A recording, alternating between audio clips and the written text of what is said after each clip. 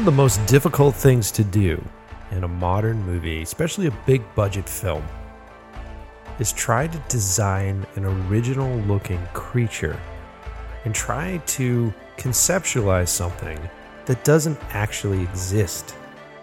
I mean, look at this description here. A pulpy, tentacled head surmounted on a grotesque and scaly body with rudimentary wings. I mean, the ultimate in impossible creatures to design comes from H.P. Lovecraft and his Cthulhu stuff. He describes these creatures that don't necessarily have a physical form, that don't exist ultimately in our current world, in our real world setting. And so how do you, as a director or as an artist, how do you conceptualize something like this? And where do you start, right? And this is what has always fascinated me about filmmaking, because like many of us, or many of you at home, I spent hours sort of tooling over any of the special features for Star Wars or any of the special features for Lord of the Rings. And the fact that the directors for those movies could just walk into a space and there'd be this board full of artwork, right? All these different interpretations of what these locations should look like, of what these creatures should look like, places that physically don't exist. And that was what's so cool about Star Wars to me. It's not necessarily the soap opera epic and Chewbacca and all that other shit. It was the world building that was interesting, and that he designed these places that don't physically exist. And you look at like James Cameron and Avatar, he does the same thing with that. And with him, he sort of went to what he knows really well, which is the ocean and the depths of the ocean and his love for the ocean. And so a lot of that played through with the creatures in that space and the bioluminescence. You fucking idiot. That's what it is. But it's interesting to process. But as a single human being, as somebody that loves sci-fi and loves horror and is going to make these movies, it's a huge task to take on, to sit there and go, I'm going to literally design all of these creatures from nothing. And how do I get started? And that's what today's show is about. Today's show is about the unsung heroes in the Hollywood business. The guys and girls that create these images that we love so much when we go watch these giant Marvel monster movies, right? Or you go see the latest Godzilla film. You know, these images that are on the screen are created by concept artists, right? These people that somehow have the ability to tap into the imagination, the rawest part of imagination, and create something from nothing, from scratch, from nothing. And that to me is so inspiring. That to me is the coolest part of doing a big budget movie, I think, is just being exposed to these individuals, to these folks that have that ability. And I'm completely fascinated with it. In today's episode, I really want to demystify a lot of that, right? Because it's not like you're born with this, right? It's not like all of a sudden you had come out of your mom and you have some sort of porthole into the demonic dimension and you can draw this from memory, you know? These guys have to have certain rhythms, certain steps, certain processes that allow them to do this and quickly do it, right? Someone that does, a concept artist is someone that is fast and efficient, right? Because you don't want someone that's going to spend 20 hours doing a super detailed painting on something that doesn't fit the movie. A lot of concept artists have the ability to speed paint and literally translate an emotion with a brushstroke, right? Or give you the illusion of an outfit with a pattern or a texture. That stuff is so cool to me. And then when you look at these pieces, they are so open-ended to a certain aspect that your brain fills in the blanks.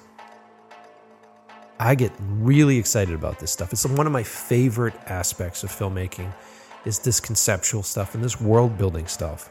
And I'm very excited to do it with my movies. I'm very excited to do that with 12Cam. I'm very excited to do that with Who's There and the new ones that we have kicking right now.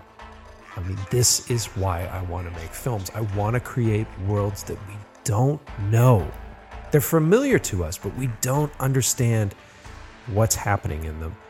And that confusion helps fuel the fear. And that's what I want. I want to build very scary spaces. So without further ado, today's episode, I'm super excited to have our guest on. It's a concept artist. His name is Chris Cold. And I found him by doing basic research for one of my movies. I had to hunt for certain creature elements. And what I generally like to do is I try to put together sort of an inspiration folder, and I'll take anything that starts to speak to me. And I'm just sort of reaching out into the darkness that is the Google search and hunting for these images. And 2 or 3 times I stumbled across stuff that was his, and it just happened to be his, and I fucking loved it. And so I reached out, got in touch with him, with the power of the internet, got in touch with him, and convinced him to be on the show. And it's a great episode. It starts to talk deeply into inspiration, starts to talk about how these things come about, how concept artists develop their techniques to a certain extent, and then ultimately how you as a storyteller can collaborate with someone like this in the most efficient and effective way. So it's pretty cool. It's a great episode. I'm really excited to have him. And I'm going to put, before the show begins, I'll have links to his work below, because we're going to reference a bunch of his pieces. And I'm going to talk about why I like his pieces, and he's going to reference them a lot. And so if you're on the In Love With The Process website, so if you go to inlovewiththeprocess.com and you're viewing this there, I'm going to post a bunch of his images there as well. Just while you're listening to the show, look at his work, right? And just be in this world a bit. And it's a great one. And he was gracious enough to let me interview him, because there's a huge time difference. He's in Spain and I'm here in Los Angeles. So it's an early morning for me and a late night for him. So I think you guys are going to really dig this episode. So you know the deal. Like I said, open up Chris's work, have it there on your computer in front of you, right? Turn on those noise-canceling headphones, sit back and imagine that you're in one of these hellish environments that he creates, with fire and shadow and dark, sharp-edged horned demons that come out of the darkness. How fucking cool is that? Sit back, try to relax, and enjoy the new episode of In Love With The Process.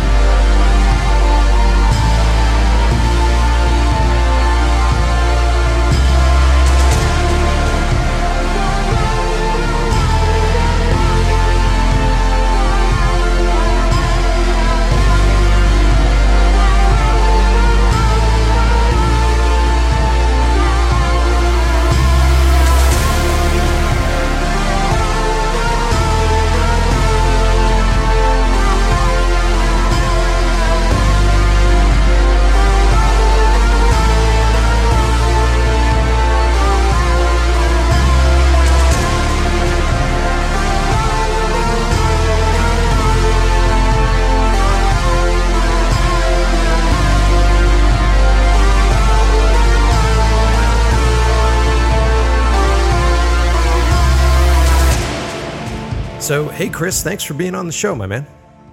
Sure. Happy to be here. Thanks for inviting.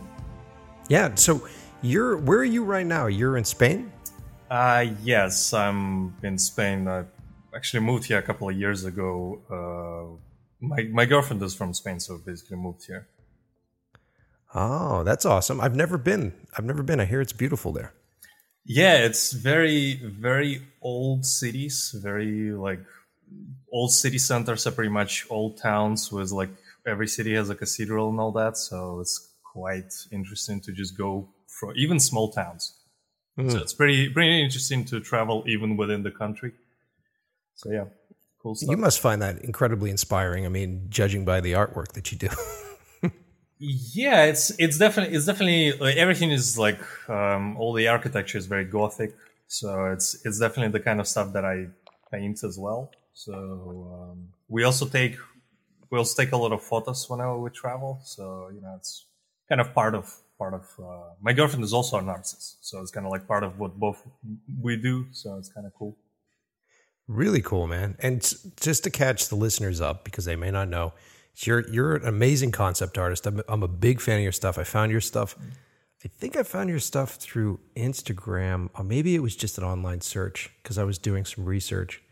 And you paint these amazing, like huge dark worlds with like sort of like demonic silhouettes. And I love your jagged edge work. And I'm a big fan of your Vulture series and your Dying Embers. And I love that Sun Eater piece that you've done. So, right. Really cool stuff. How did you get started in concept artwork? In concept art specifically, I'm not actually sure how the transition is, because when I just started like doing digital art and all that, I was doing actually this genre. It was like more of a niche genre called space art. So it was just like spacescapes and just like nebula and all that kind of stuff. And at some point, it kind of went into doing general landscapes. And the very first job, I didn't even specifically go into art thinking like, oh, I'm gonna be a concept artist. But the first semi big job that I got was for like an indie game called Shadowgate. It was like a remake of the old one. And yeah, it used to be on the NES, and then they remade for PC. And I was basically the only artist. There were some designers, but I was the only artist working on it. So I was doing all the backgrounds and like sort of the like room designs and all that stuff. And cool. So it was the only big project at the time that I was doing, because it lasted for like a year, I think, or something like that. Wow. And it was pretty long. And they did like a Kickstarter for it and all that. And so like after that, I was like, okay, so I can actually do something like this then, like as opposed to because before I was the only jobs that I was doing, it was more like cover illustrations and like maybe some trading card games or something like this, like and nothing that was nothing that wasn't remotely concept arty. So it was like after that I was like, okay, I can actually do more of that. And so that was the start, at least. So from that point on, I felt like I could get into the concept art for games or whatever else, for movies sometimes. Very cool. Very cool. Before we continue, can you get closer to your mic at all? You just sound very low. I don't know if there's any way to do that. Yeah, sure. Like this is better? Yeah, much better, dude. Much better. Yeah, sorry. I kind of moved back a bit, I guess, there. It's all good. So where are you from originally? Okay. So I have family in... I'm born in Eastern Europe, in Russia, actually. So I have family in Russia and in, I guess, parts in like Germany. I'm not really close to my father's side, so I'm not kind of, I don't really know all my roots, but I'm basically like mixed like that. And I lived in Eastern Europe and studied there, and then I kind of moved around for a little bit, sometimes for work, and then in the end, like a few years ago, when I met with my girlfriend, I just moved to Spain, and I've been living here for the past few years, I guess. That's rad, man. That's really cool. Mm-hmm. So you did that game artwork, and then you figured out that you now knew how to do long-term sort of like larger projects. And what is that, like just being able to follow through on deadlines and that kind of thing? Or it was more because like deadlines. I mean, specifically in that project, it was a bit vague because it was an indie project, and in the end, everybody would wait on me because I did. Because I was pretty much the only person doing the artworks. So it was kind of like the majority of work was sort of on me there. Like, and so it was like if they had deadlines, then I probably wouldn't be able to meet any of them, because in that specific project I was kind of like the guy that like was doing the chunk of work. So like maybe not so much about deadlines, but about like just the volume of work that I could do during a project. That's so cool. like I learned a lot during that, and like I made so many mistakes now looking back. It was just. But that's the learning process. Yeah, right? yeah, That's it how you was. go through But, it. yeah, it was just like the first time. I actually remember that when the guy asked me to be on the project, because they approached me, and I was like, and the guy asked me like, "Oh, we have like this thing in mind," and it already sounded like there was a lot of work. Like he didn't tell me any specific, but just by the way he approached me, it was like, "Oh yeah, that's gonna be a lot." And I wasn't even sure whether I should agree. I think I remember like sitting on the email for like a week before I replied. Yeah. And then he emailed me again. He's like, "So hey, like, are you interested?" And I was like, "Okay, sure." And so kind of like jumped into it, I guess.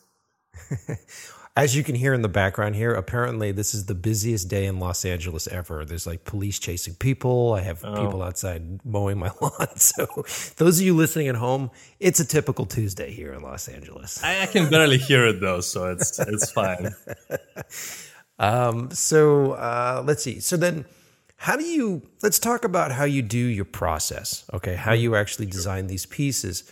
Because the thing that's fascinating, we haven't talked much about this yet because we've just met, but I'm a director. I direct and I do movies. I've done music videos. I do commercials.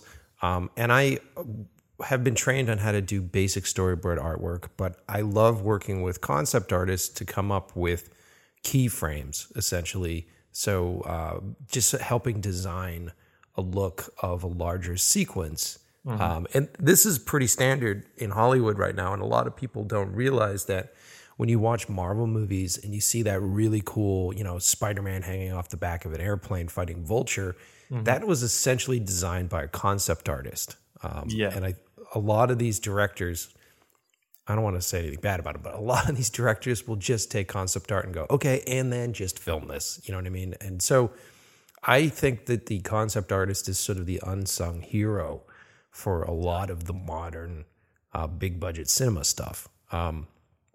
And I'm curious because as a director, it's a different thing than being a concept artist. As a director, I'm choosing things that I see. So like someone will present me with a background, someone will present me with a prop, and I'll go, yes, no, that'd be great. And then I bring them together to make something really great. As a concept artist, it's fascinating because it just seems so magical.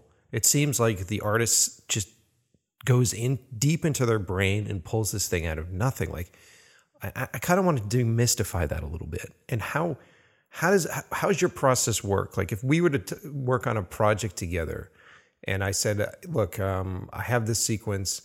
Do you want a bunch of material from me first, or do you do your own research? Like, how does your process work? Well, it would, I guess for movies, it's because I would say that for video games compared to movies, it's very different.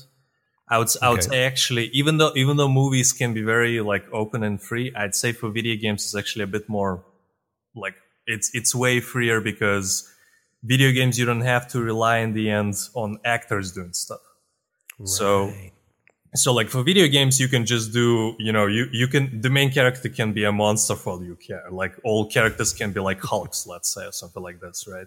And so, but it is true enough that when like for movies have a way bigger budget usually, or at least Hollywood movies, like the blockbuster ones, And so I haven't worked on that many. I worked on, I guess the biggest budget one I worked was Transformers. And so when I worked on that, it was like, you have like, I wasn't even working directly with the team. I was just working with the art director.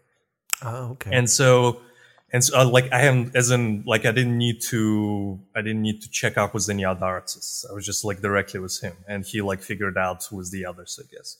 And but the team was, I knew the team was huge, because like whenever I check files, or whenever I just like there's hundreds of artists. Well, maybe not hundreds concept artists specifically, but there's, maybe 50 concept artists, 50 3D artists, and like all that kind of stuff. And so like to the thing you mentioned, like to pull it out sort of out of imagination, like a piece for a scene or something like this.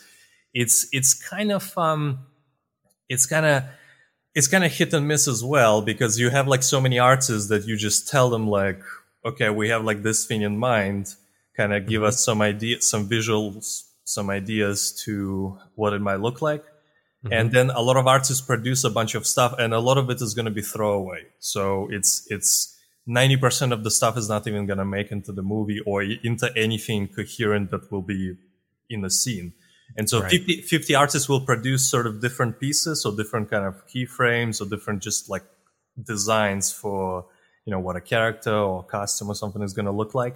And then also either the art director or the director himself, they're just going to check and it's like, okay, this is the right direction. Let's go with this. And then the 40 other pieces, they're going to like just basically like, yeah, this is not going to work for us. Like, let's focus on this. So it's on big projects, I'd say it's specifically because of the volume of work that a lot of artists produce. It's just easier. It's also in a similar way, it's kind of like, when you go to Google and you're like, okay, I like cathedrals with like this kind of like interior. And you just, because there's so many, you just Google and you have like thousands of pictures. You can just pick the ones you like. And here it's a similar way where you get like produce like 50, 100 pieces. You can just like pick the ones you like. And then the rest is like, even though they were created, they're not really part of the end project. Right. Especially if you're working with like an art director at that point, because he's basically just trying to put together a board for the director, and the director goes through and chooses a bunch of stuff. Yeah, it's basically the art director trims down the kind of the final amount to like a selected few, and then the director even goes over that and maybe selects a few specific ones or something like this. So it's like a layered process. Now you have a very specific style, and I think this is one of the things that drew me to it. Is not only do I love the way that you sketch your creatures, but I also like the atmosphere that you build within them, and I like the volumetrics and the atmosphere, like the smoke and the haze and the color spectrum is really cool. And you also seem to have like a really good grasp on camera positioning and camera angles and stuff like that, which I like. How does it work for you? So if you're going to sit down and come up with an idea, do you randomly have like a dream about a horned monster one night and then you start to draw it out? Or is it like a more organic process for you? Like, how does it work? It can be both ways, honestly. But yeah, sometimes it's kind of like just improvising on the go. So like maybe I have some little clue of what I want to do. Let's say like you were saying with the Die in Embers series. I was just like the thought that I had is just like, okay, I want like a bunch of fire in there. Like that was the idea.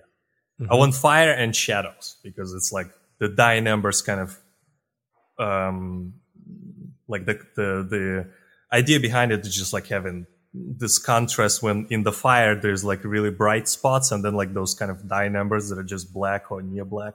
So it was just that. And so I looked at a few fire pictures and just like started like doing something with demons, which is pretty comfort zone for me. And but sometimes it's also like something where I have a really clear idea, or rather I have a really kind of like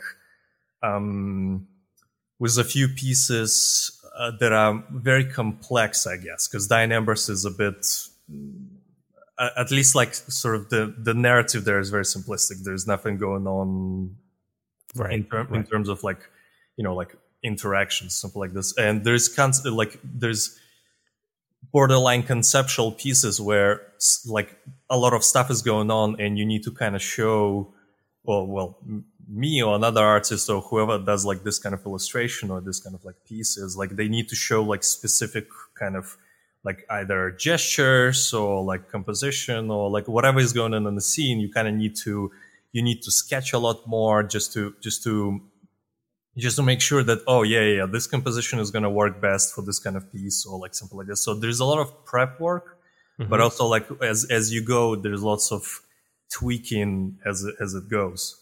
So maybe less, in that sense, maybe less organic, but rather more calculated, I guess. But Yeah, just cool. just like lots more like step by step rather than just going like in Dying Embers you can just start and then just like painting fires, and if you're tired of fires just start painting demons, like this kind of thing. So yeah, that series was very pleasant. I think I finished all 4 pieces within a week. So Wow. And that leads me to my next question. So what is your medium of preference? Are you doing stuff all digitally? Are you working on like a Wacom tablet? Are you doing stuff with actual physical media? Like how do you work on your stuff? Pretty much most of it is purely digital. At least the stuff in my portfolio, because that's the kind of work I want to do professionally. So like if somebody sees it all, like that's the kind of stuff they want me to hire for. And yeah, it's on a tablet, like in Photoshop mainly. Sometimes I sketch on paper, though maybe lately I haven't been doing as much. But sometimes I do sketch with just pencils, let's say. But in the end, it still goes all into Photoshop, and then I paint digitally. Yeah, I love it, man. Because like I said, when I was younger, I was trained to do it, and I do storyboard work on my stuff. And for quite some time, I was just doing it on paper. And a few years ago, I actually started to do stuff digitally, and it's much faster, like much faster to do. One of the most difficult portions of it, though, for me, was that I had to build my own collection of brushes that I really liked and wanted to work with. And a lot of people don't think about that digitally. Do you have your own collection of different brushes that you specifically like to use? And did you just hunt them out, or did you make them yourself? Like, how does that work? I used to like brushes from certain artists. So like there's a bunch of artists that just basically publish the brush sets like just free. You can download them however you like. And so, like a few years ago, also when I was getting, I don't know, maybe like 7 years ago, when I was just getting more into this kind of general painting stuff, and I was like trying to also figure out all those things, like what to do in Photoshop, how to handle it. I also was trying out different brushes from different artists. But in the end, I keep using the same few, and I made a few of my own. And so I have like I have a huge brush set, but I use maybe like 10, 15 brushes, like at all times, let's say. Yeah, even more, I'd say I use maybe only a couple of brushes for the majority of work. Like maybe 90% of work I've just done was like 2 or 3 brushes, and then a few others, very specific ones. Like let's say there's like a brush for kind of bone shapes. Let's say there's like another brush that I use for kind of particles, so I don't have to paint.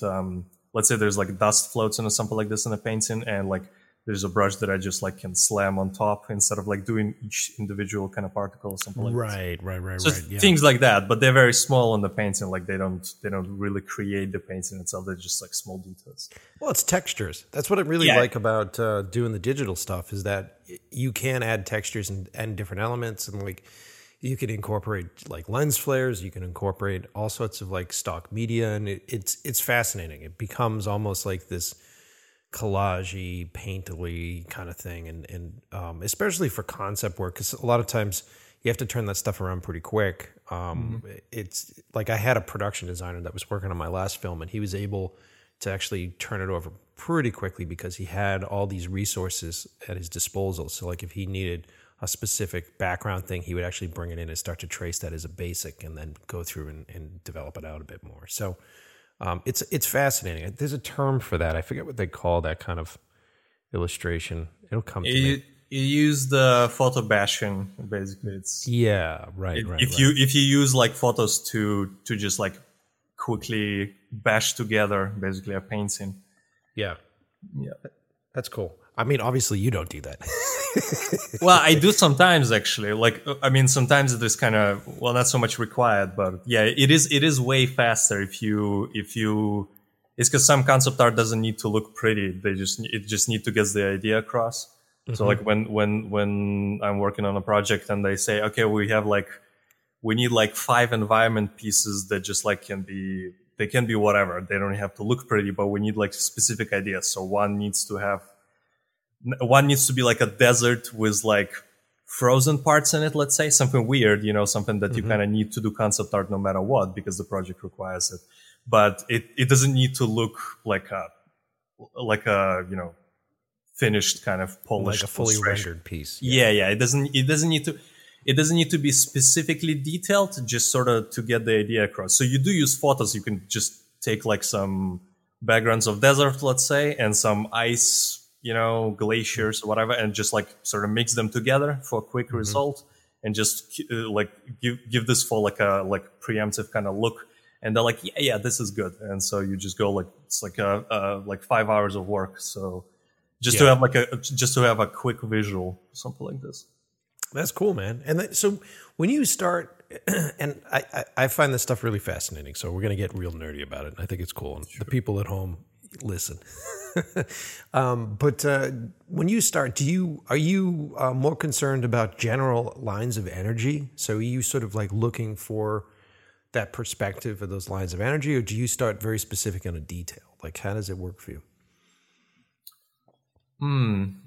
Well, I don't think personally, I don't think I have a preference. Like it just like whatever I feel in the mood in, I guess. Like if I feel like the piece could benefit more from being very detailed, then I can draw out a bit more of like some smaller details, go into finer stuff, I guess. But if I feel like it's just about, maybe just about like sort of the feel of it, like the atmosphere. It could be a speed painting that I spend, 2 hours on, but it can have, I can decide that it would not really gain much by spending like 5 hours more on it just to draw out like facial features or something like this. And so I can just leave it at like this speed painting kind of level, and I feel like it would be at its most effective in a way, like time to like effect ratio, I guess. So like not overspending too much on the details would be probably more beneficial for this kind of thing. And so, it kind of depends, I guess, but I don't really have a preference.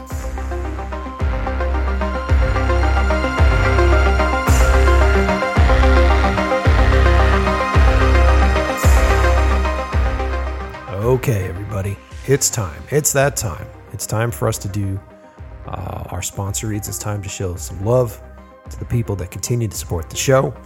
And before I get into the specific sponsor reads for this, I also want to just thank you guys for the consistent support that I get from you. And those of you who follow me on Instagram at MikePetchu, you follow the podcast at In Love with the Process Pod on Instagram, thank you so much. You guys have been suggesting guests. I've been going after those guests. And just right now, while you're listening to the show, jump on there. I know you're listening on your phone, right? But I know you're scrolling through Instagram at the same time. Just head on over to my Instagram and say, hey, Mike, I'm listening to the show right now. Or if you finish the show, tell me, I liked it, I hated it, you're a piece of shit. Whatever you want to do. I'm totally fine with that. But you can either do that at Mike Petchy on Instagram or at the podcast Instagram page, In Love with the Process Pod. That's In Love with the Process POD on Instagram. And if you are listening to this on Apple Podcasts, or if you are listening to this on Spotify, rate the show, leave a review. Because if you leave reviews, even if you leave a second or third review, if you leave reviews, I get higher on lists. The higher I am on the lists, the easier chances I'm going to get bigger and better guests, right? So continuously do so, guys. I really appreciate it when you do. Now, on to the sponsor reads. First up, the boys, the good guys over at Puget Systems. If you are an illustrator, if you're an artist, if you're trying to get your fucking Wacom tablet to register on an older computer and you get that pinwheel of death, it's time to buy a new machine. And as you know, PCs are just as good as a Mac these days, if not better, because you can straight up customize these things specifically to your needs. So let's say you want to build a beefy, banging Photoshop system. There's a specific calibration of hardware that you should do for it, right? So there's the danger in building your own PC. When I built my own PCs when I was younger, I would just go through the trades. I'd go online and go, what's the newest graphics card? What is the best RAM on the market right now? Okay, what motherboard do I need for that? And then let me try to figure it out. And this is painful when you're dealing with video edit stuff because people aren't really posting specifically what they're using for video edit stuff. So you're kind of guessing. I guess this huge graphics card would be perfect for it because if it runs this amazing video game, then it'd be good for the video editing stuff. That's not true, believe it or not. And the thing that's really interesting about Puget Systems is that these guys benchmark test all this hardware. So they will get this new hardware and they will put it to the test. They will see how well it works with Photoshop. They will see how well it works with Premiere. They will see how well it works with After Effects. And the results will astound you that oftentimes an older graphics card works better than a newer graphics card with that program. Okay? So go to PugetSystems.com, check them out. You can build a custom-based PC based upon the software you use. And if you're someone that is just building your own PC, they post all their benchmark tests there on their website. But being a professional at this point, moving on beyond those days where I had to troubleshoot why my build didn't work, I need a computer that I can open up in the box, put it out, turn it on, and get going. And these guys have solid customer support, better than AppleCare, because it's a real fucking person that's talking to you on the phone, right? Really great stuff. Go check them out. I can't say enough good things about them. PugetSystems.com.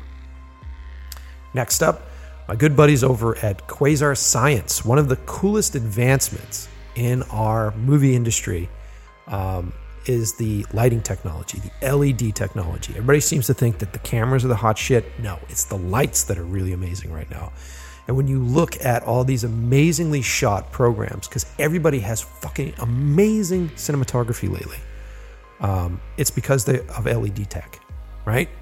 With LED technology, you have lights that temperature-wise, like physical temperature-wise, run cooler than the older lights. So you don't have sets that are 110 degrees because you're running a bunch of tungsten sources, right? But then these lights come balanced for daylight. They come balanced for interior lights for tungsten. You can get rainbow LEDs that will literally give you any color in the spectrum. And the thing that's great about these LED lights is that they're specifically built for no flicker, for flicker-free. Ooh, talk about a tongue twister on that one. For flicker-free shit when you're actually recording your movies. You won't get like that scan line shit where you'll get with cheap LEDs. Or if you notice like Christmas lights, LED Christmas lights, they give you these weird scan lights. You don't get any of that. They're completely built for film sets, for shooting movies, and any color of the rainbow. Amazing. And a lot of them are battery powered. They don't draw that much power. Really cool stuff.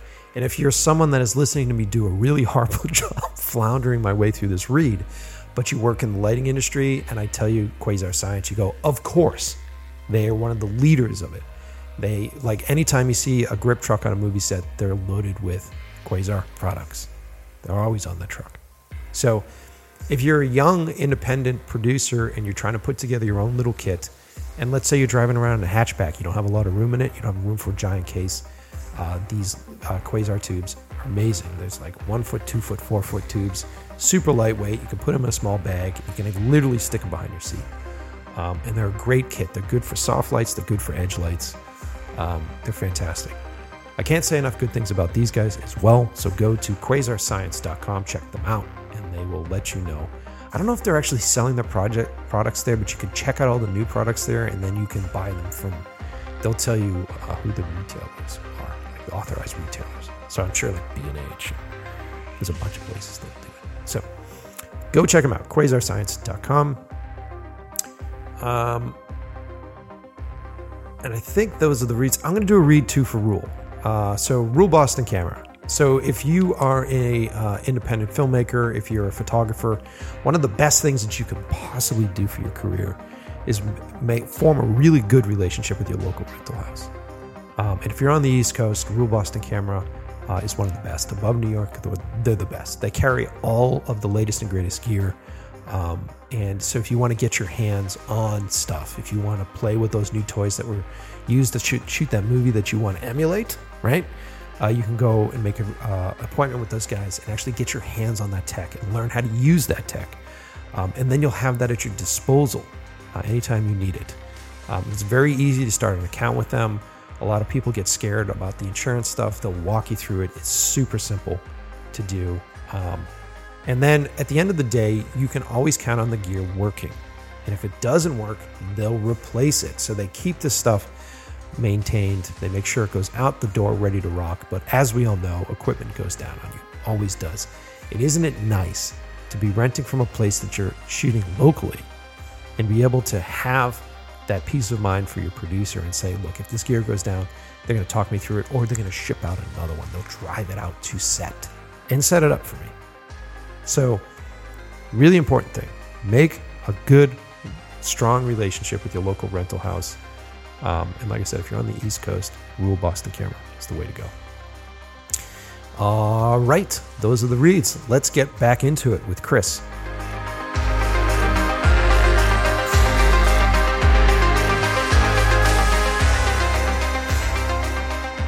It's fascinating because like I'm friends with a bunch of different comic book artists and guys that do comic book stuff, and those dudes get paid page to page. So they get paid on a page to page basis. And then you look at these different comic book artists, and one of my buddies is Ben Templesmith. He did 30 Days a Night. He did Wormwood and that stuff. And he specifically developed his style to be incredibly loose and incredibly quick to do. Because he knew that he would only get a certain amount of money per page. So he was like, I have to be able to bang out a page in a specific amount of time to do that. But then you look at someone like Jeff Darrows, who did the Hard Boiled series. He did the concept work for the Matrix movies. And that guy's great. Like, he literally starts in on a detail. I saw him draw once where he started on a pipe in a room, and he just, in a circular fashion, built up this entire room with no references. He didn't do any references on it. And it was just like, God, you're a madman. Yeah. So it's fascinating how different artists' brains work, and how like the spark of an idea starts, and then how it translates itself to your hand, and then how you look at that page and sort of process what that space is, and then how you develop that space. That's the most exciting portion of it, I think. It's watching, especially when you're watching an artist draw. It's just like, okay, this is how their brain is functioning. You know what I mean? Yeah, it's definitely cool. It would be really cool to watch like streams of concept artists, I would say, more than illustrators, because illustrators actually stream more or like show the process more, because in the end, the images, they're polished. Like the image itself of like an illustrator for, let's say, like a trading card game, like Magic the Gathering, let's say, or something like this. So like the images themselves are more kind of like pretty and like more polished looking. Like, but they draw whenever you tune in to a stream of an illustrator, it's like, it's very slow, because they'll be like drawing detail, like, embroidery on like dresses and all this stuff. It's like in the end, it looks really cool when it all comes together, but it's just slow. It's like a painting can be like 20 plus hours. So it's like on a stream, you'd have to watch the same painting like for a week, basically, if you were to watch this artist. And so, but for concept artists, you can tune in if they did more streaming, because I kind of want to start streaming myself, but it's just like for concept artists, it's a bit weird because you can't usually show what you're doing. Yeah, you can show your client work for sure, because it's usually also like early project, like early in the project, so you can't like spoil the project that way. And so you just like you can never stream that kind of stuff. Yeah, and so it's like there's almost no concept artist streaming at all. So but it would be a cool kind of thing to see, because it's like you just tune into a stream, you watch it for like 2 hours, and you get like a finished, like, well, not a finished, but like a speed painting that looks cool by the end. And so that'll be really cool. And for concept artists, it's definitely like those faster pieces that you can manage. It's like they're pretty cool to see how they really quickly get together compared to an illustration. Yeah. So, what kind of work is what do you find inspiring all the time? Like, where do you go when you need to find an idea? Like, Yeah, I get this question all the time, and like about inspiration. And I went from knowing how to answer it to not knowing to then like kind of knowing again, and now I'm not sure. It's because when I feel like when beginner artists ask me that, like people who get into art and they're not sure what to do, and they ask me like, okay, so how do you come up with this stuff? Like, what do you do? Like this kind of stuff. I was like, I used to just tell them like, yeah, man, like just, listen to some music, it's because it's the usual, like listen to some music, go watch a movie, It's like, and yeah, I don't know. I don't think that's how it works, because sometimes when I listen to music that I like a lot, I'm sort of like, yeah, this gets me in the mood to paint, but it feels to me more like motivation rather than inspiration. yes. Because it just drives me to work, but it doesn't sort of give me, listening to a song doesn't make me draw anything specific. It just makes me draw. Right. And so it doesn't inspire me with ideas. It just kind of motivates me to sit down and like paint. And so like maybe there's like this distinction that like some people don't make between like just being motivated to just sit down and do the work compared to like getting those ideas out. Mm-hmm. And I'm not too sure where specifically I get my ideas from. So for the Dying Ember series, like I said, I was just like, I don't know, maybe I saw some picture of fires and I was like, okay, I can turn this into a painting. And it gave me like those ideas. Mm-hmm. But other times it's something very vague that I just sort of start. I try to figure this out a lot, actually. I even listened to interviews of writers. So like there was this interesting piece that an interview by Stephen King, and he was also asked like, so like how do you come up with all this stuff, like all this, the same question basically. Yeah. And he was like saying like, he was making a joke about it. He was like, a lot of people when they ask this question, they assume, because he writes horror stories, so a lot of people when they ask him, they assume that something went wrong in his childhood, like that he was traumatized, and then he starts like writing about murderous clowns and all that like stuff. He's spending his weekends burying dead pets. Yeah. Like that's his actual life or something. Like he's surrounded by monsters in real life or something like that. Yeah. And so he made this joke, and then he says like, yeah, he has no clue how this specifically, like those specific things come out. He said like it's just like stories. He was always attracted to this kind of genre, and it's just what he does, I guess. So it's similar to me. I always liked fantasy. I always liked sort of darker stuff rather than sort of fairy tales. Mm-hmm. And I guess like the games and movies and stories and books that I read is mostly like kind of in a similar genre. So it just like, it's deeply rooted, I guess, in what I do. So I don't have anything specific. You'd have to grow up or like be kind of in this kind of, or in whatever else you do. Like maybe some people are more into sci-fi and that's what they do. But I don't think it's something you can just pick up. So when somebody asks like, hey, I also want to do demons, is like, I don't think you'd be lacking inspiration if that's really what you wanted to do. It's like it's already be part of you. You just didn't know like maybe how to do it. You maybe lacked the specific set of skills to do it in Photoshop, or like the motivation. But I don't think you would kind of be looking for ideas in regards to that. You would already have ideas. You just didn't know how to execute them. So it's strange. It's strange. Yeah, because it's the same thing with what I do. So because I do a lot of, I started as a cinematographer and learned about lighting. And the thing that I love about lighting is it's essentially painting, but painting with like in real life. So you're actually going through the process of manipulating light and splashing light from different places. And then if you're using haze and smoke, you're capturing light, you can see light. It's really fascinating. And I have a very specific way that I like to see light done. And subconsciously, I'm doing it that way. Subconsciously, I'm sort of building these looks that I don't know where it came from. I don't know if it came from the movies I saw in my childhood. I don't know if it came from, I'm sure a lot of it came from comic books because I was reading a lot of comic books.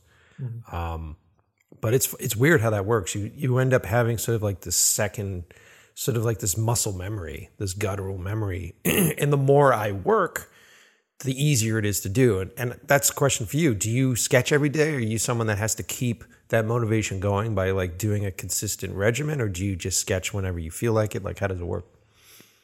For personal work, I just, sometimes I go without doing anything anything particular. So like sometimes I have, I guess you could say like dry kind of weeks or something where like I sometimes do have like almost like a week where I don't even touch anything art related.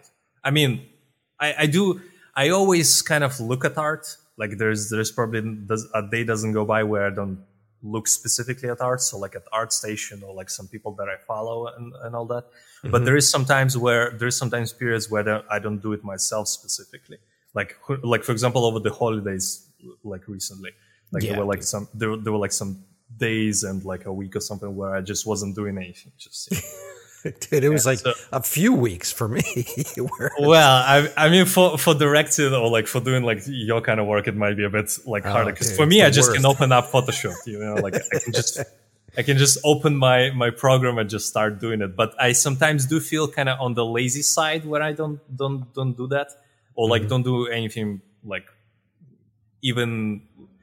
Like I could be, or rather I should be like doing it every day, even if it's like, let's say 30 minutes, you know, like just opening Photoshop and just doing any kind of sketching, even if it doesn't go anywhere. I think that's a good sort of, that's a good thing to do for artists in general, especially like for learning artists. Like it doesn't matter if you feel like it or not. If you do at least half an hour a day, in a year, you'll see a difference basically. Yeah. But sometimes whatever, some other things get in the way or like, you know, like I just don't feel like it too much and so I do feel like a bit lazier on those days. But I don't feel like if I have a week off and then I get back into it, I never feel like it that I'm out of touch or like that I'm rusty or something like that. So it would have to be something else entirely that I feel like my skills diminished in a way. Right. It's very because I think actually the skill with art, it's a lot of people talk about also. I'm pretty sure this question would come up eventually. You know, like talent versus sort of like learned skill. You know what I mean? Right. Like born with talent versus like learning it. You know, like putting in like hard work. And I think it's kind of with art specifically or with anything kind of like creative, it's very overvalued, like how much you can be born with this kind of stuff. Because like I would say like painting, like actually gripping the pen and like knowing like which kind of brush strokes to do and all that stuff, I think it's very minimal to what you actually know about how an image works.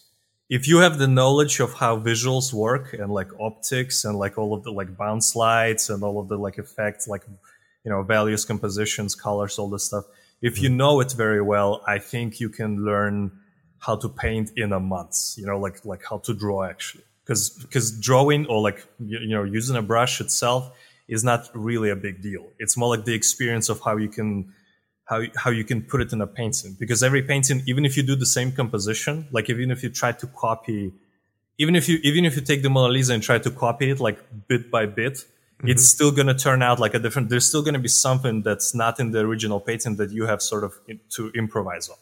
Because like, it's just like you do it a little bit differently. And that's like, it's going to be like question marks for you. Like, how do I handle this?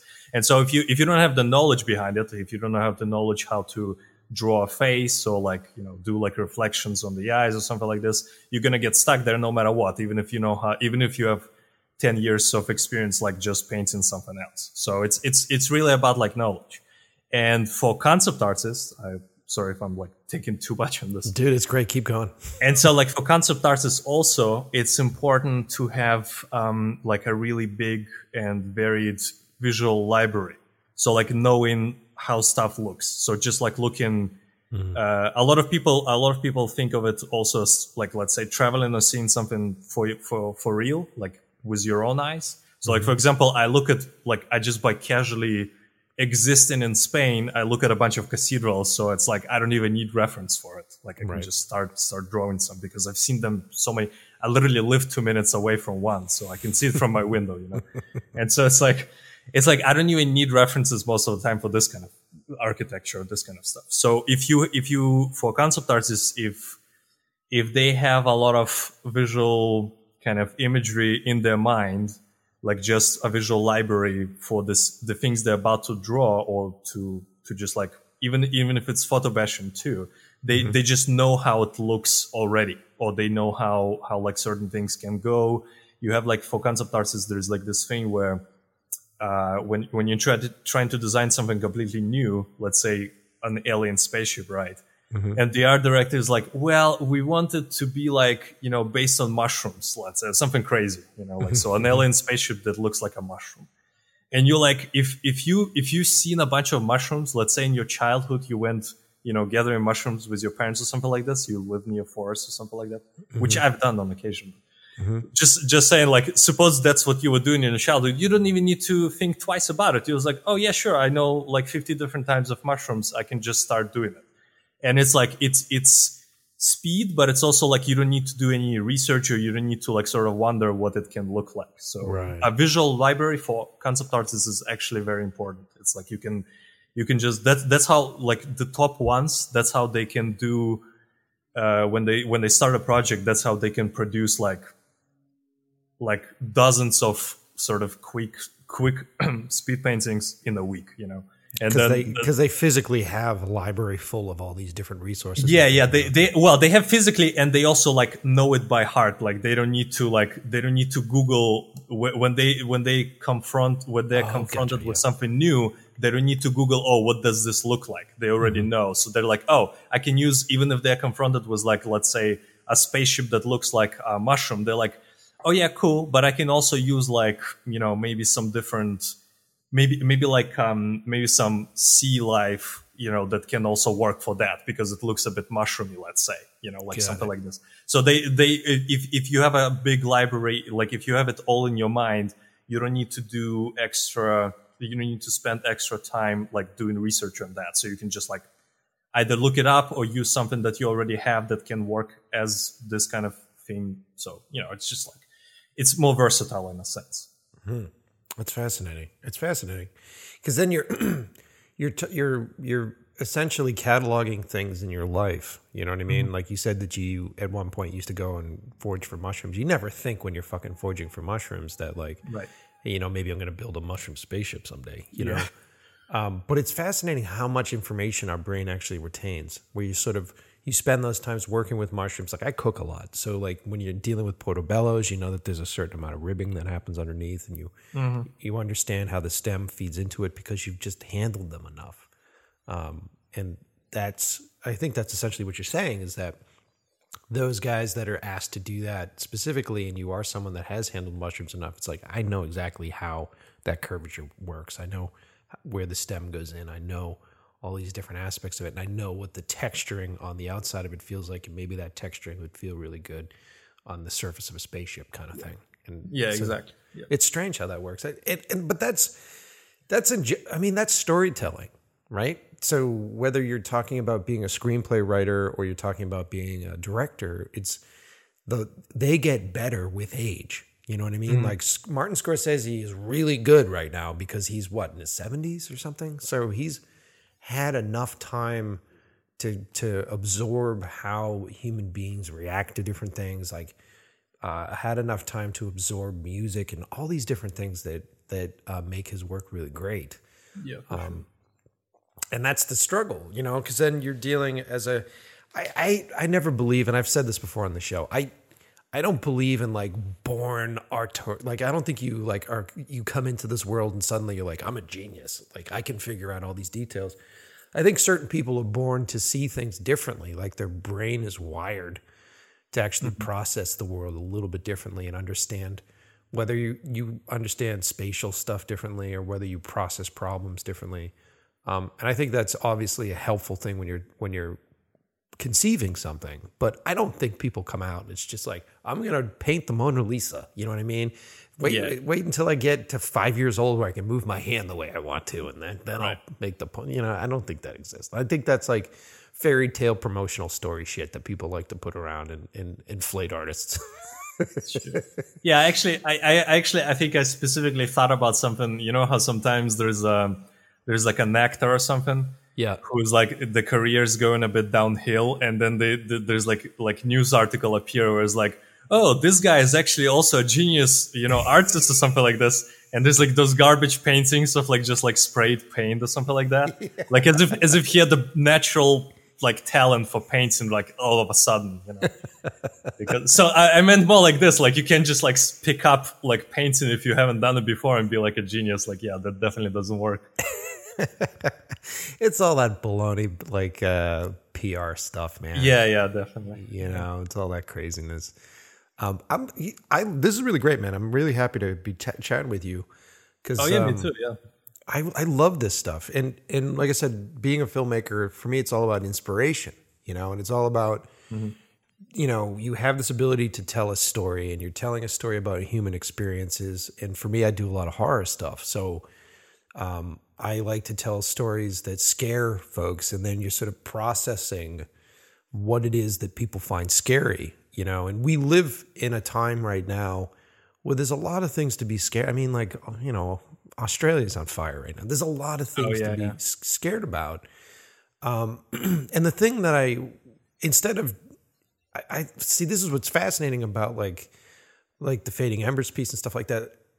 You can take these elements, like these guttural elements that trigger fear without being heavy-handed about it. You know what I mean? So you can actually come out and just start to draw like a very specific flame element and then introduce this character and the shadow figure in that element. And then just at a glance, because we register things visually really quickly. So just at a glance, you sit there and you go, okay, so that room's really hot and there's a lot of heat. And then and this is what I like about your illustrations, like the edging on this character are really sharp, makes him very dangerous. And I can actually feel the flickering shadow that comes off of that character and the emotion in that. And it's so interesting because the illustration's not moving. You know what I mean? Like the painting's not moving. Our brain is filling in all those details. Our brain is filling in how warm it is in that space. And our brain is like, this is what I think it smells like in that space.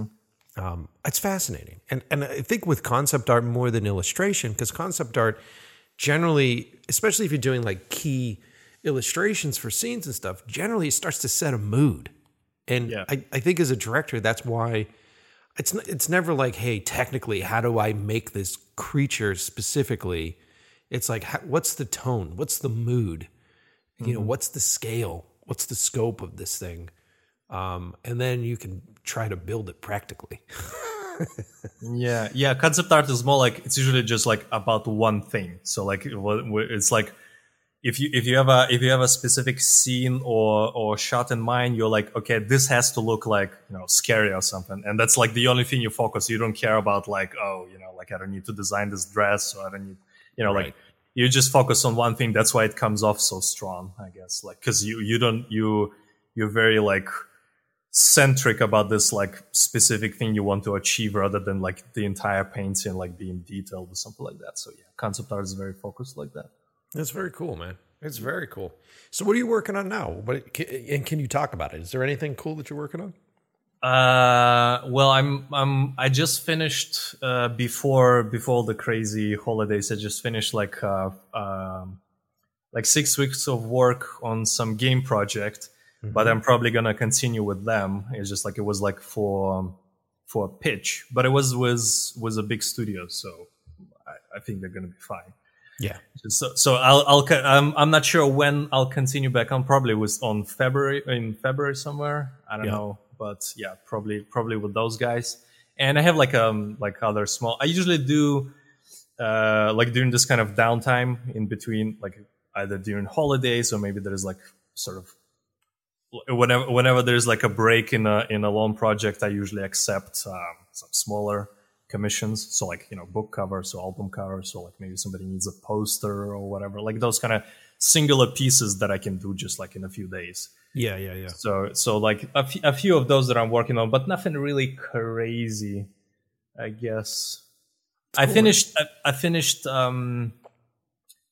during summer. I finished a handful of illustrations for Magic the Gathering, actually, but I can't.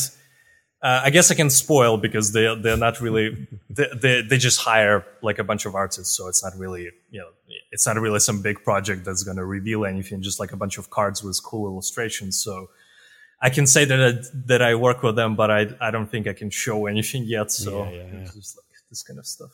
That's cool. It's usually it's kind of sad because I have to wait like for a year or something before I can post or show anything. It's frustrating. Welcome to my life. Yeah. It's like 5 years. Oh yeah.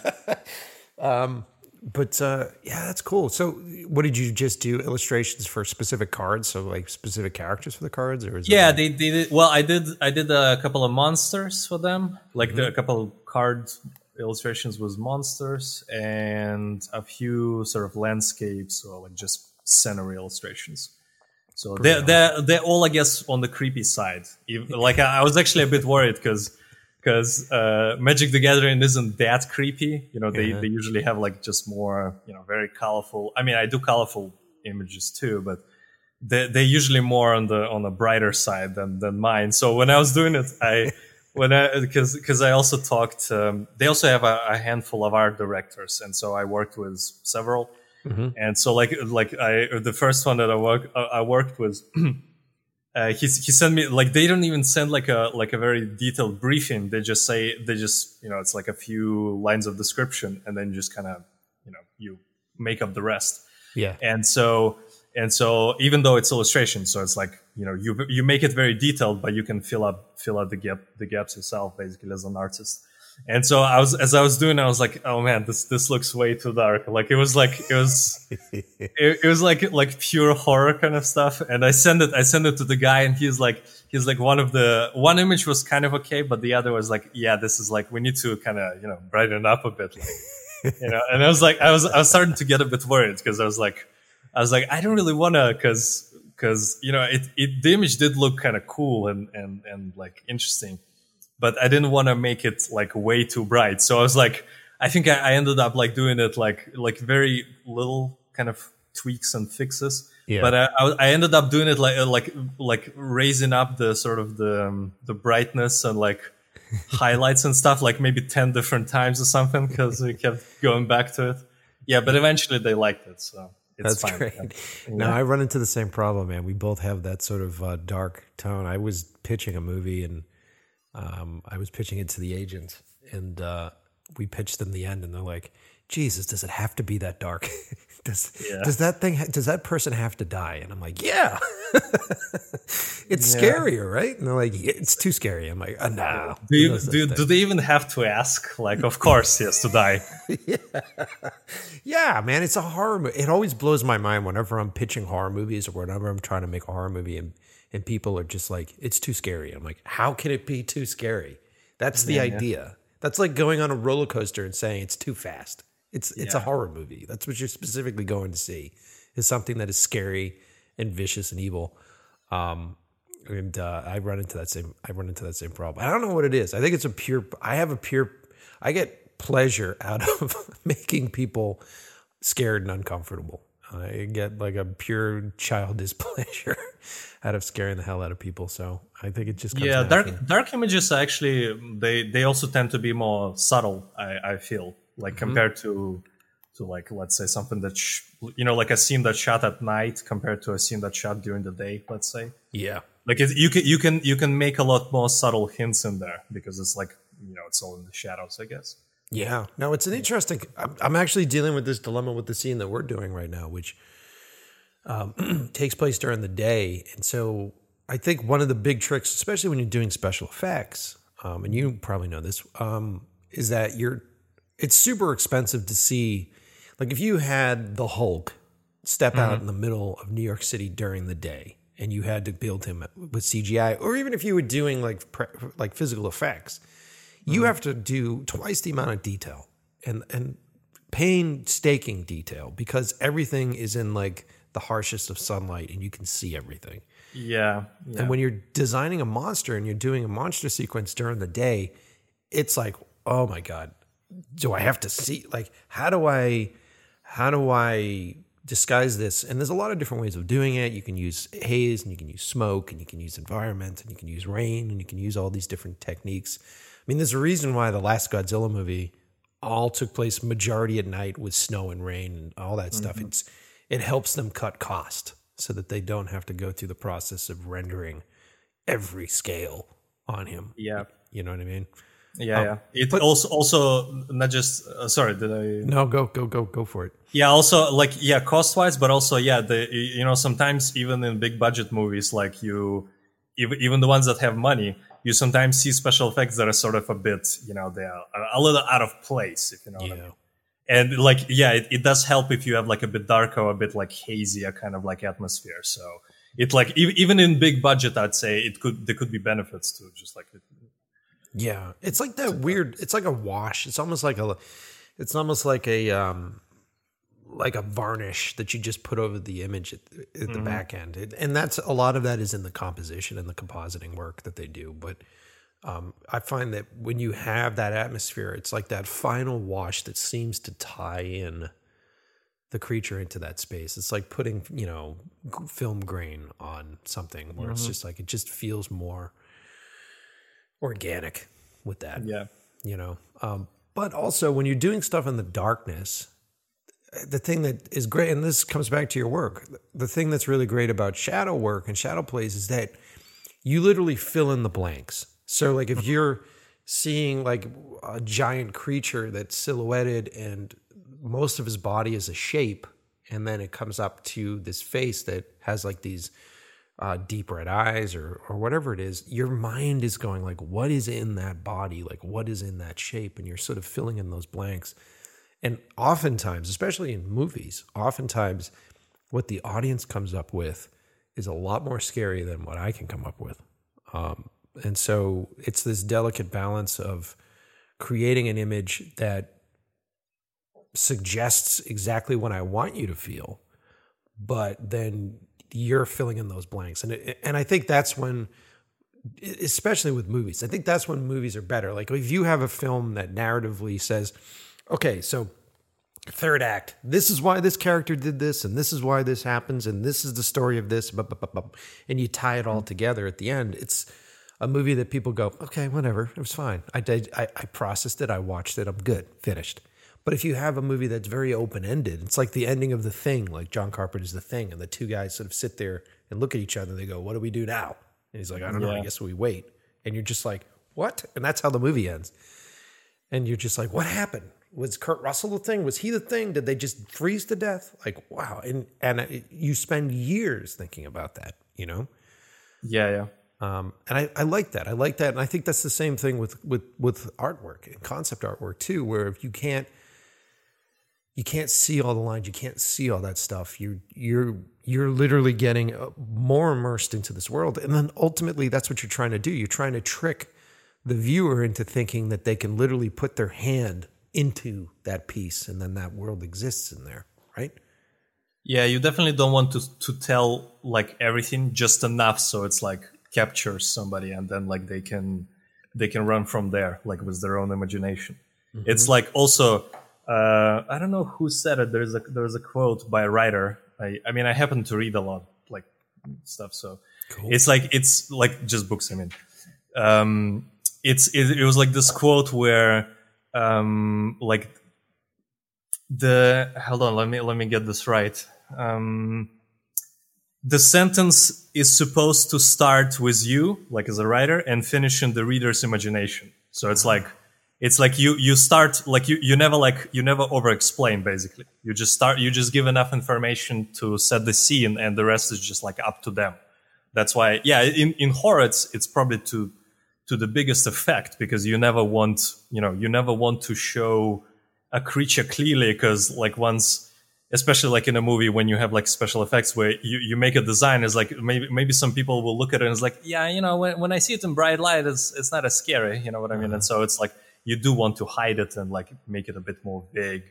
That's why all the, like in Alien, let's say, it's also like a very dark movie. Everything is like in the shadows. Yeah. And the creature is very weird. Like the design and like the shapes on it, like all the stuff, like from the Geiger's artworks.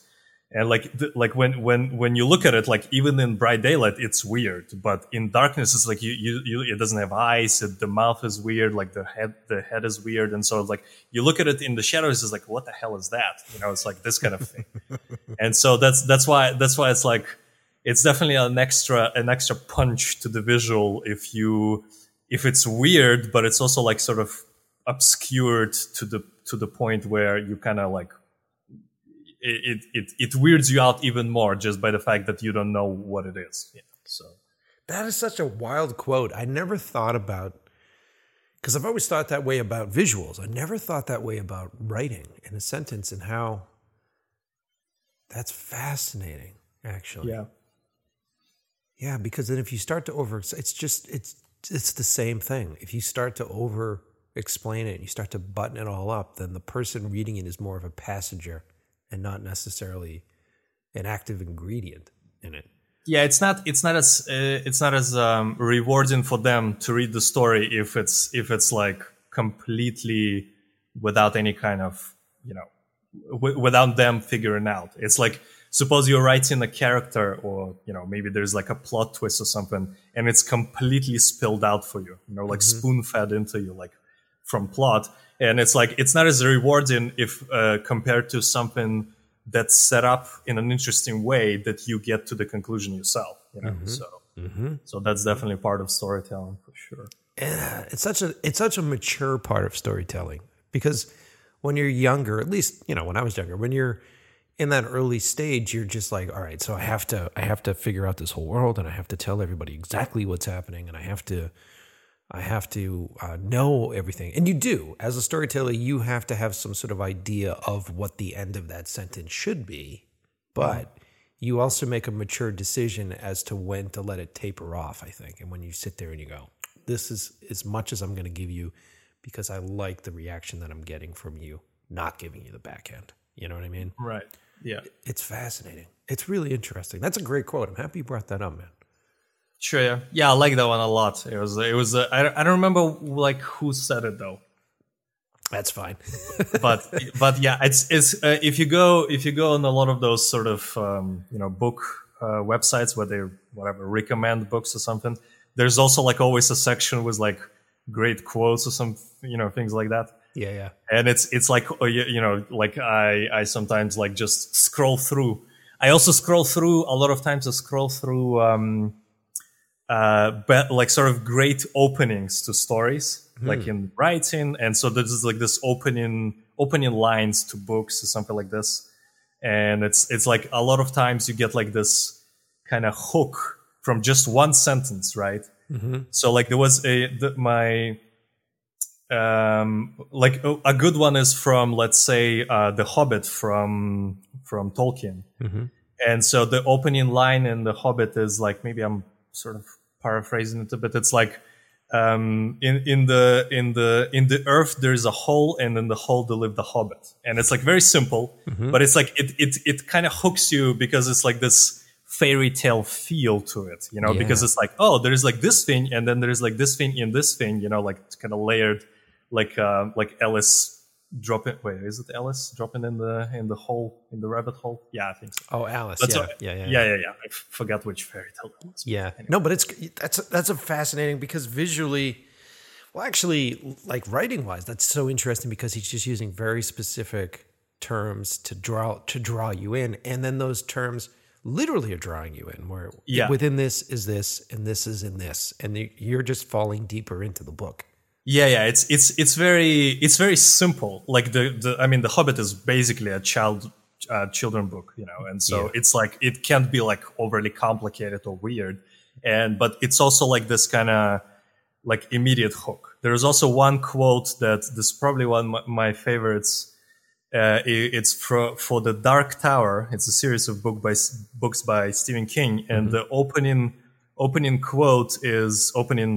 line in the very first book is the gunslinger. The dark man fled across the desert, and the gunslinger followed, and it's just that. And it's like, and this line, it's like, I think this is the first one. I read the book like when I was still a teenager and stuff, and so. But that was the first one that got me into reading a lot of like novels and stuff.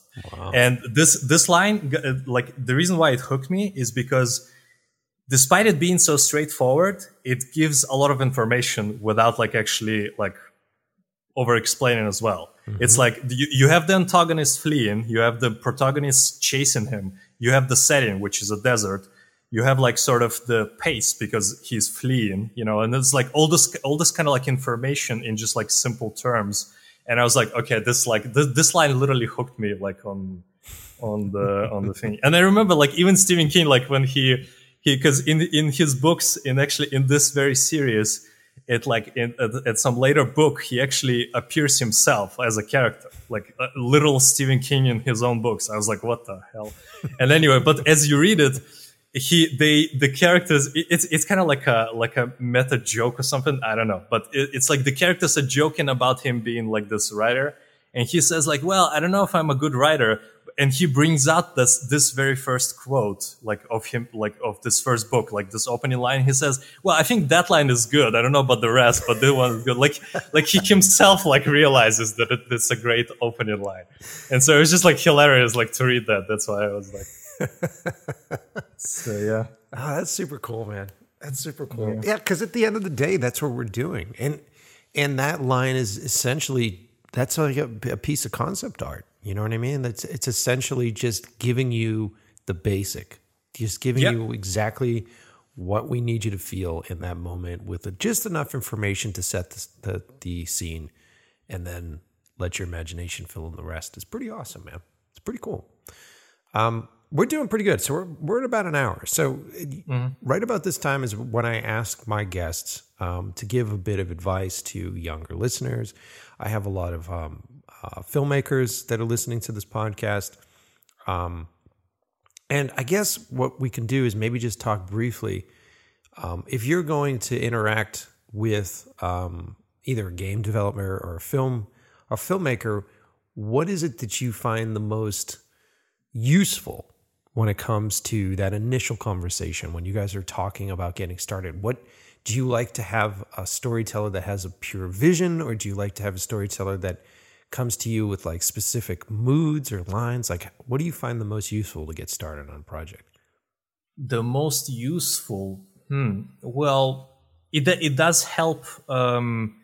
Even though, like as an artist, or just as we talked about, you don't have to specifically over-explain in the actual, movie or game or the visual, whatever it is.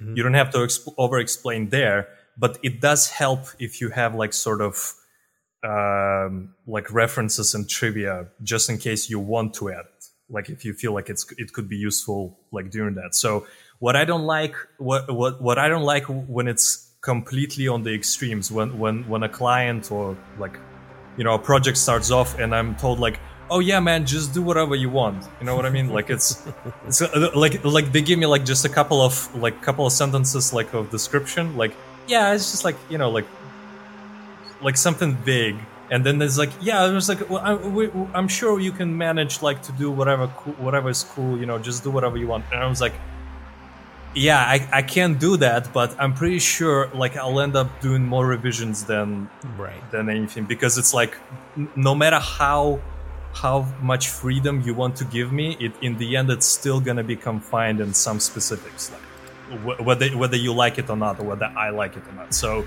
like I would say if you have too much, it's still fine, because you can just like say, okay, I'd rather not use this, instead of like trying to look for something to use or like to rely on something. So if you have a very solid, or like any kind of project, if there's a very solid like briefing, or like like some kind of gathered material or references or just descriptions or like sort of plot or whatever, I'd prefer that over something big, basically. basically. Got it. I think that'll be probably the ideal way to start. If you have too much, you can still trim it down. But if you don't have enough, you're gonna spend extra effort like figuring out.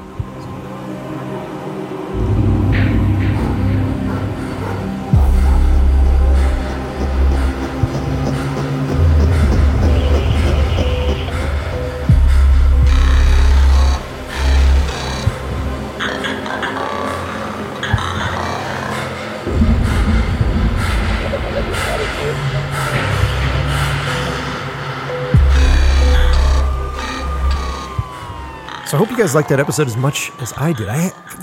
When he threw that quote at me, and dude, it felt like, because we're not in the same space, obviously, right? He's in Spain, I'm here in LA. And I love what a nerd he is for novels, and I love that he had these quotes off the top of his head. And man, that bit about leaving your sentences open, that was an important thing for me today. I think that was a really interesting thing I learned. I'm still stunned by it. It was actually a really good statement. And I love that about this show, man. I love these surprises. I had no fucking idea that we would be talking about that when we started. I literally found him a couple of days ago online. And then, like I said, the power of the internet, I was able to get him on the show pretty quickly. And I hope you guys enjoyed it, because a lot goes into imagining these huge worlds. And when you're looking at it from the outside, you think it's fucking magic. I still feel like it's magic, and I'm working on the inside. And I don't want it not to be magic anymore. I just want to understand how these magicians work a little bit, so that I can speak their language, so I can like translate whatever emotion that is like boiled up within my fucking crazy brain that I want to express to an audience. How do I translate that to somebody that can physically manifest it, like draw it out, And I hope we learned a little bit on the show. I hope you learned a little bit on today's episode. And as always, I appreciate the hell out of you guys listening. And I have plenty more episodes on the way. A lot of interesting guests lined up. Hope you guys have been enjoying season 2. I don't know how long season 2 is going to go for. It's a fascinating thing. I don't know yet. I'll figure it out. I don't know if it's going to go to episode 80 and then we'll start the next season. We'll figure it out. But I hope you guys are really digging it. And please, as always, subscribe, Apple Podcasts or Spotify. That way you don't have to worry about it. You'll literally get an update on your phone when the podcast comes out. I have been religiously releasing them on Tuesdays. I'm busting my ass for you guys and putting these things out every week. And if you want to show some love, if you want to give me some love, and you want to make sure that the show stays financially afloat, there's a couple ways to do so. Go to inlovewiththeprocess.com. There, if you haven't done this already on another podcast or another place, if you haven't signed up for Audible, right, you can sign up for a free trial at audible.com. I'll throw the link below. I think it's like audibletrial.com/inlovewiththeprocess. Every fucking show I don't look that up, and I always flub my way through it. You notice that? Good thing for the link. There's a link below. Click the link below for the Audible trial. What you'll do is you'll get 30 days for free. You'll get a free book with them, and then you'll be exposed to this insane catalog of great content. You're going to love it. I know you will. But let's say, for instance, you're like, look, I can't really afford to continue doing this. I got to cancel it after 30 days. No big deal. We still get money.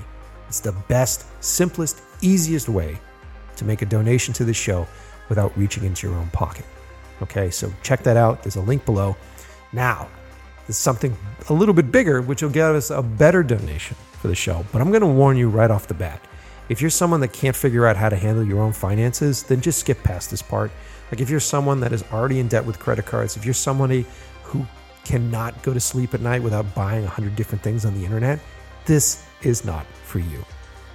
But if you're somebody that is starting up your own new company, if you're in the position where you need to rent gear, you need to buy supplies, and you can't guarantee that your client's going to pay you in 30 days, and you don't want to be using the funds from your rent accounts or your food accounts, as a freelancer, this is a real fucking thing, guys. Then you need a credit card. You need a business credit card, or you just need a basic credit card that you can use for your business. Because a lot of times when you sign up for business credit cards, you need to have a pretty big balance in that account for it to be free. I've been noticing that lately.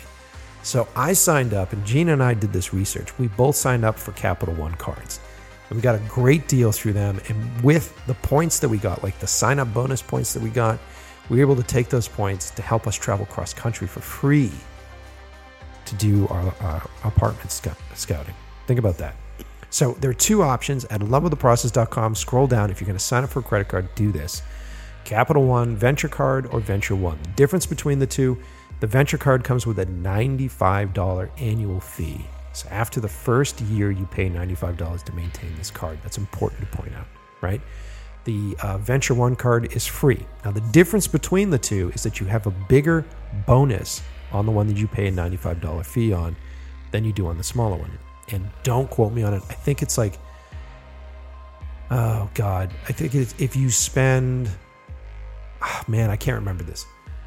It's all laid out on the website. But if you sign up for if you sign up for one of the Venture cards and you spend a certain amount of money within the first 3 months, you'll get points that can work towards travel. And I know with the Venture one, I think it's like 50,000 points, which equals like $500. And I think with the Venture one, it's like 3,000 points that equals $300. It's around there, but it's substantial and it works really well. And you don't pay APR for the first year. That's also really huge. So you don't have to worry about those fees for the first year that you do it. So it's a great way in. It's a good way to build credit if you can get them, maintain your credit, and then set it up. So all that information is on the website. Go down, check them out. You can either choose the Venture card or the Venture One card. And look through both of them. See their options and see what works for you. But if you sign up for it, we get a little bit of loot because we sent them you. All right? Wow, Jesus Christ, I barely made it through. Can you tell that I was up too late last night? Can you tell that I had too many glasses of wine last night? That's what this is. All right, so that's the episode. As always, thank you to Code Electro for providing us with the music and the background. And here's the cool thing, Code Electro is on tour. If you go to, I think it's codeelectro.com, I'll put the link below. Check him out. You can get tickets to his concerts that he's putting on. And the thing that's really interesting is that when you go and you watch the performance with the amazing projection stuff in the background, I edited all that. So I actually did all of the video projection work for his tour. So you want to see my work combined with his work, go check him out. I think he's just touring Europe. So all you European listeners, check him out, man. All right, that's it. That is the end of the show. I'm going to leave you guys with my suggested closing line. I will see you next Tuesday.